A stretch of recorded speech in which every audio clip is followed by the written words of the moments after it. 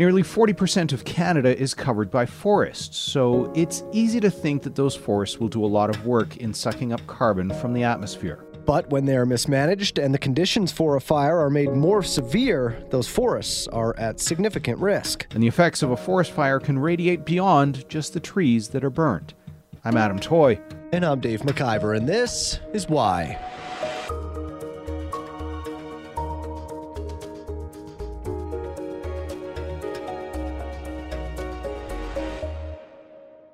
Forest fire season is upon us, and forest fires have already hit Saskatchewan, Manitoba, and northwestern Ontario, including a voluntary evacuation near Kenora. While they're not uncommon, forest fires seem to be getting worse around the world. The California wildfires last year burned 4.4 million acres of land, and the Australian bushfires of 2019 to 2020 burned 10 times that landmass, earning it the nickname of the Black Summer. So are the large forest fires also making conditions worse with carbon from the fires being released into the atmosphere? Dr. Carly Phillips is a researcher in residence at the Pacific Institute for Climate Solutions at the University of Victoria. She recently wrote a piece called How Forest Fires Affect Climate Change and Vice Versa, and joins us now. Yeah, thanks for having me. Carly, let's start with the first part of that headline. Would it be correct to say that during forest fires, the burning of trees releases carbon into the air that then goes into affecting climate change? There's a lot more to it, but that is correct. So when materials burn in a forest fire, they're releasing a whole suite of greenhouse gases. So CO2, methane, there's black carbon, so aerosolized carbon that can also go up into the atmosphere. So those are directly contributing greenhouse gases to the atmosphere. But you're also correct that forests are an important carbon sink and that they're actively taking carbon out of the atmosphere through photosynthesis. That carbon accumulation occurs over a long period of time when you're thinking about the forest stands that we're seeing here in Western Canada. So, but there's a relationship between climate change and wildfires, or is that maybe jumping to a conclusion? Not at all. While we can't attribute any specific wildfire to climate change, when we look at the trends of what's happening with our changing climate in terms of higher temperatures and longer droughts, those things are interacting with the way that humans have modified their environment to create the kind of wildfire situation that we're in right now. And I think that's what's really interesting to me about wildfires is they occupy this unique space in the conversation about climate change because they are both an impact of climate change. As climate change worsens, we're seeing effects on wildfires themselves, but at the same time, they're also worsening and exacerbating climate change by releasing greenhouse gases that have typically been stored in the biosphere back into the atmosphere. In the last few years, we've had some pretty big forest fires. If it's 1718 in Alberta and BC or 1920 in Australia, they seem to be getting worse. Are we on a bit of a runaway train in terms of forest fires? More carbon in the air, worsening climate change, which makes forest fires worse, which makes climate change worse. It's kind of a vicious cycle. I think what you're describing is the feedback loop between the two.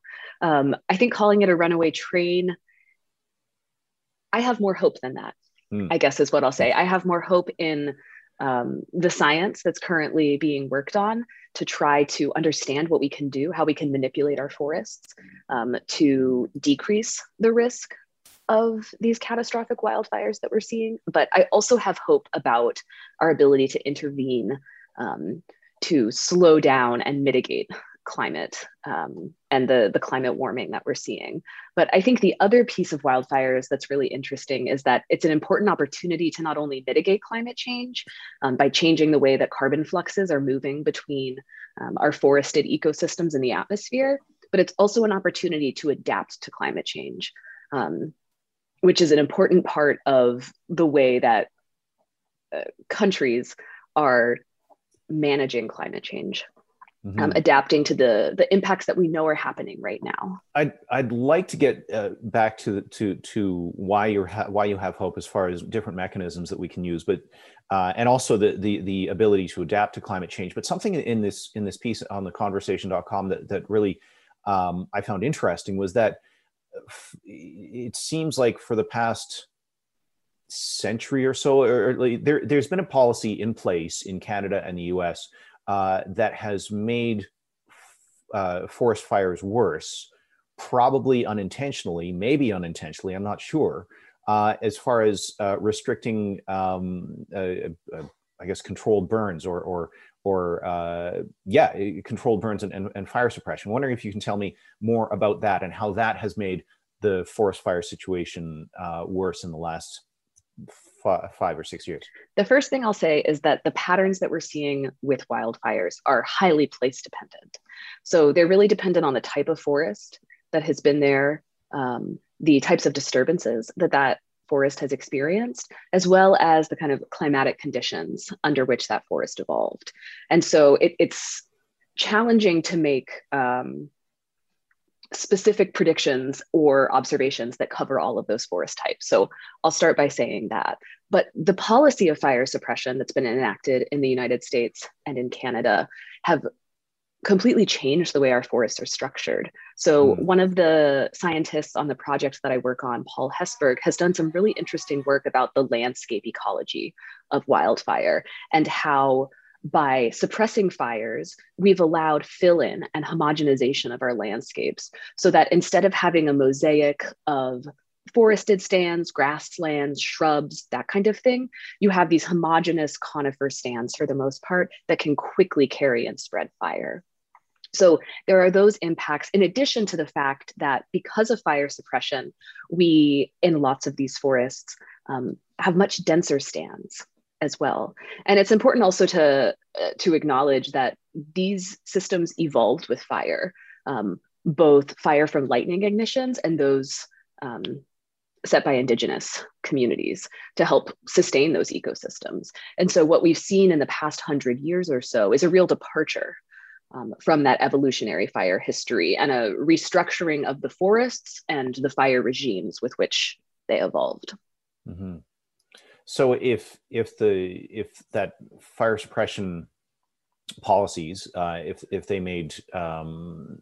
they basically stocked the forests with fuel ready to burn, do I have that characterization right? In terms of the effect of fire suppression, increasing fuel loads, definitely. So, Carly, what can be done to prevent the size of the fires? Is it a matter of cutting down trees or of controlled burns? There are lots of strategies, and those strategies and the applicability of those strategies depends on what value you're trying to protect. So the research that I'm involved in right now out of the Pacific Institute for Climate Solutions is really focused on what we can do in BC specifically towards the objectives of increasing forest resilience. So allowing forests to have these natural disturbances like fire that are coming through and persist on the other side and still be able to provide the ecosystem services that we rely on from forests. So there's that piece, but there's also the piece about carbon. We'd like to manage forests to minimize carbon emissions as best we can and maximize the carbon that can be stored on the landscape.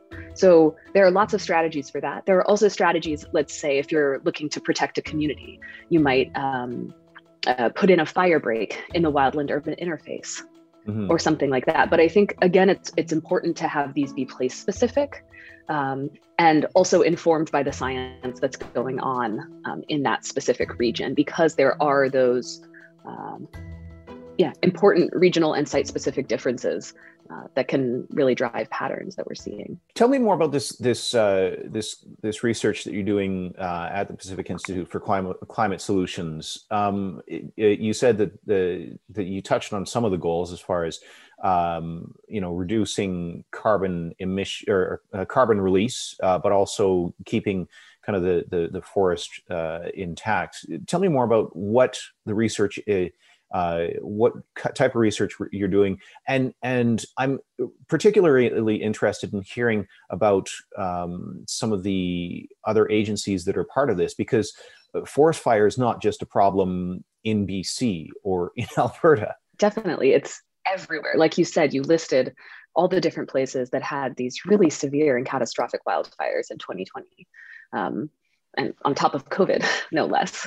So the agencies that are part of our project are UBC, the US Forest Service, and the Canadian Forest Service as well. And one of the things that I think makes our work unique is that we're not just looking at ways that we can manipulate the forest through mechanisms like thinning, prescribed burns, which you had mentioned earlier, clearing fire breaks and that sort of thing, but also how some of those processes could be integrated with a bioeconomy so that we can use that fuel after it leaves the forest and keep it out of the atmosphere. And so I think that kind of holistic perspective is really important when we're thinking about carbon, not just in the forest, but what happens to it afterwards. Carly, when you say use the fuel and keep it out of the atmosphere, what do you mean? I mean, fuel can have so many different meanings. Yeah, the wood. So, biomass from trees, that kind of thing, that can be used in long-lived wood products, where that carbon is going to be, tucked away for a long time. Similarly, in mass timber buildings, like we've seen on UBC's campus, those types of long-lived products are a great place to have that carbon be stored after it leaves the forest. So that all speaks to the keeping the carbon out of the atmosphere by those long-lived wood products or projects. That speaks to the ability of trees to suck carbon out of the air, as you mentioned earlier, largely through photosynthesis. I'm wondering, are Canada's? We've been. There's been a number of forest fires. One of the largest industries, or a large industry in the country, is forestry. Are Canada's forests still a net carbon sink, or have they crossed into the territory being more of a carbon dumping carbon into the air? I can't comment on that specifically, but I know that the Canadian Forest Service has done really important work on that. And one of the leaders of the project, Dr. Werner Kurtz, who's a senior scientist at the Canadian Forest Service, is involved in doing those greenhouse gas analyses to understand. And that's something that's really important to understand as we move forward. But I can't speak about it on that large countrywide scale. So some of your work includes trying to limit carbon release into the atmosphere. Controlled burns, setting deliberate fires, doesn't that work against the goal? You are correct that when you do a prescribed burn, you are releasing carbon to the atmosphere. The trade-off is that in a controlled situation, the way that fire burns is likely going to be very different from a out of control wildfire that has moved into the crown of the canopy. So in some situations when you're doing a prescribed burn, that burn is going to stay on the ground and stay a surface fire. And so you're going to have it remove some of those fine fuels, grasses, understory brush, that kind of thing, but without the kind of conflagration that you might see under different conditions when the fire would be burning and moving into the canopy. And so the conditions under which a forest burns determine or can contribute to the amount of emissions. So the trade-off there would be a small amount of emissions released through that prescribed burn that might save or avert emissions from a larger fire that could come through, let's say, later in the season. And one of the things, again, that I think is really special about the research project that I'm a part of is that we're doing those analyses to understand what systems and what treatments make sense in those systems. So asking those questions of where are those trade-offs and how do we account for those necessary emissions, right? Fire has been a part of a lot of these ecosystems for a long time. And so removing fire entirely, as we have tried to do over the past century, is not an option. So there's a balance between adapting and having those fires be under our control, while also managing that to make sure that in those place-specific settings, we're making the right decisions that balance those different values. What can be done to, or can anything be done as far as pulling some of the carbon emissions out of the air naturally? Is it just a matter of planting more trees? So your question's about kind of carbon removal generally. And you were correct that in natural systems, they're removing carbon from the atmosphere. I think that can be an important piece of our fight against climate change, but it's so much bigger than that.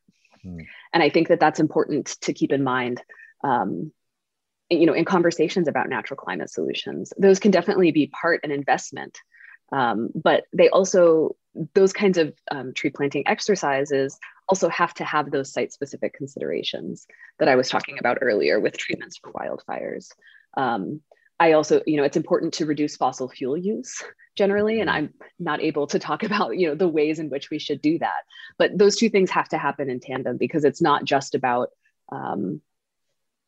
pulling carbon out of the atmosphere with trees, but reducing the amount that's going in from anthropogenic sources.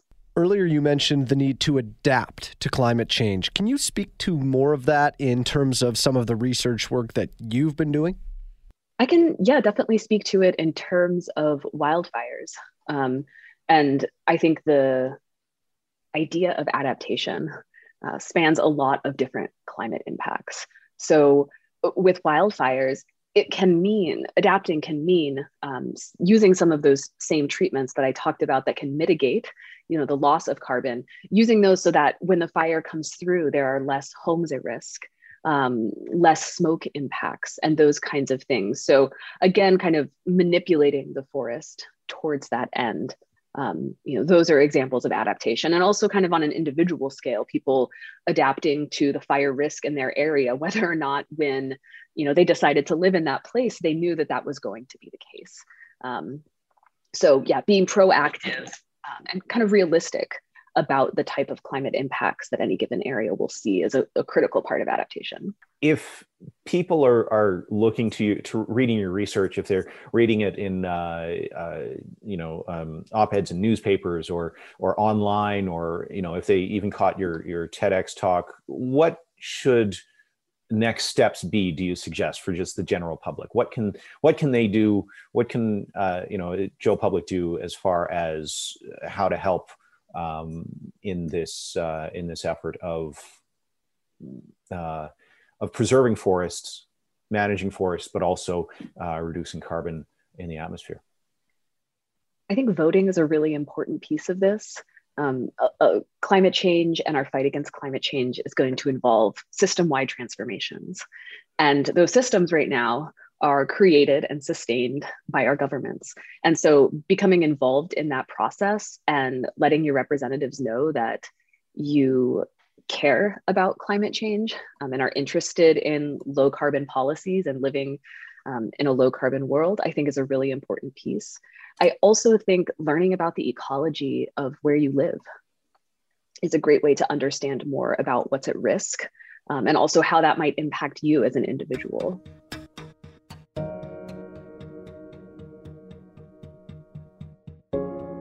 This Is Why is produced by me, Adam Toy, and Dave McIver. It's a national radio show and a podcast. You can reach us by email at thisiswhy@globalnews.ca and on Twitter @thisiswhy.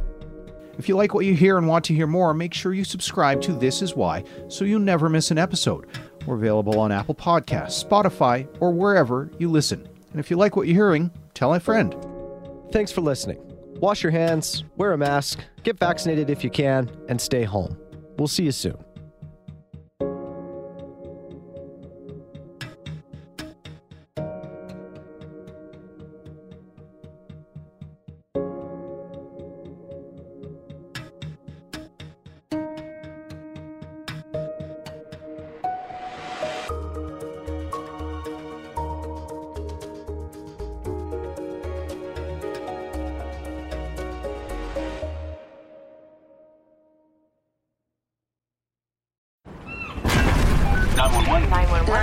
What's your emergency? I'm on a cruise ship! There was an explosion! Oh my god, the ship is sinking! I can't get out! There's water everywhere! We're going down! I've got a lock on your location. Stay with me. Hurry! Hello? Are you there? Help is on the way. Angela Bassett and Peter Krause return in an all-new season of 911 on a new night. Thursday, March 14th on Global. Stream on Stack TV.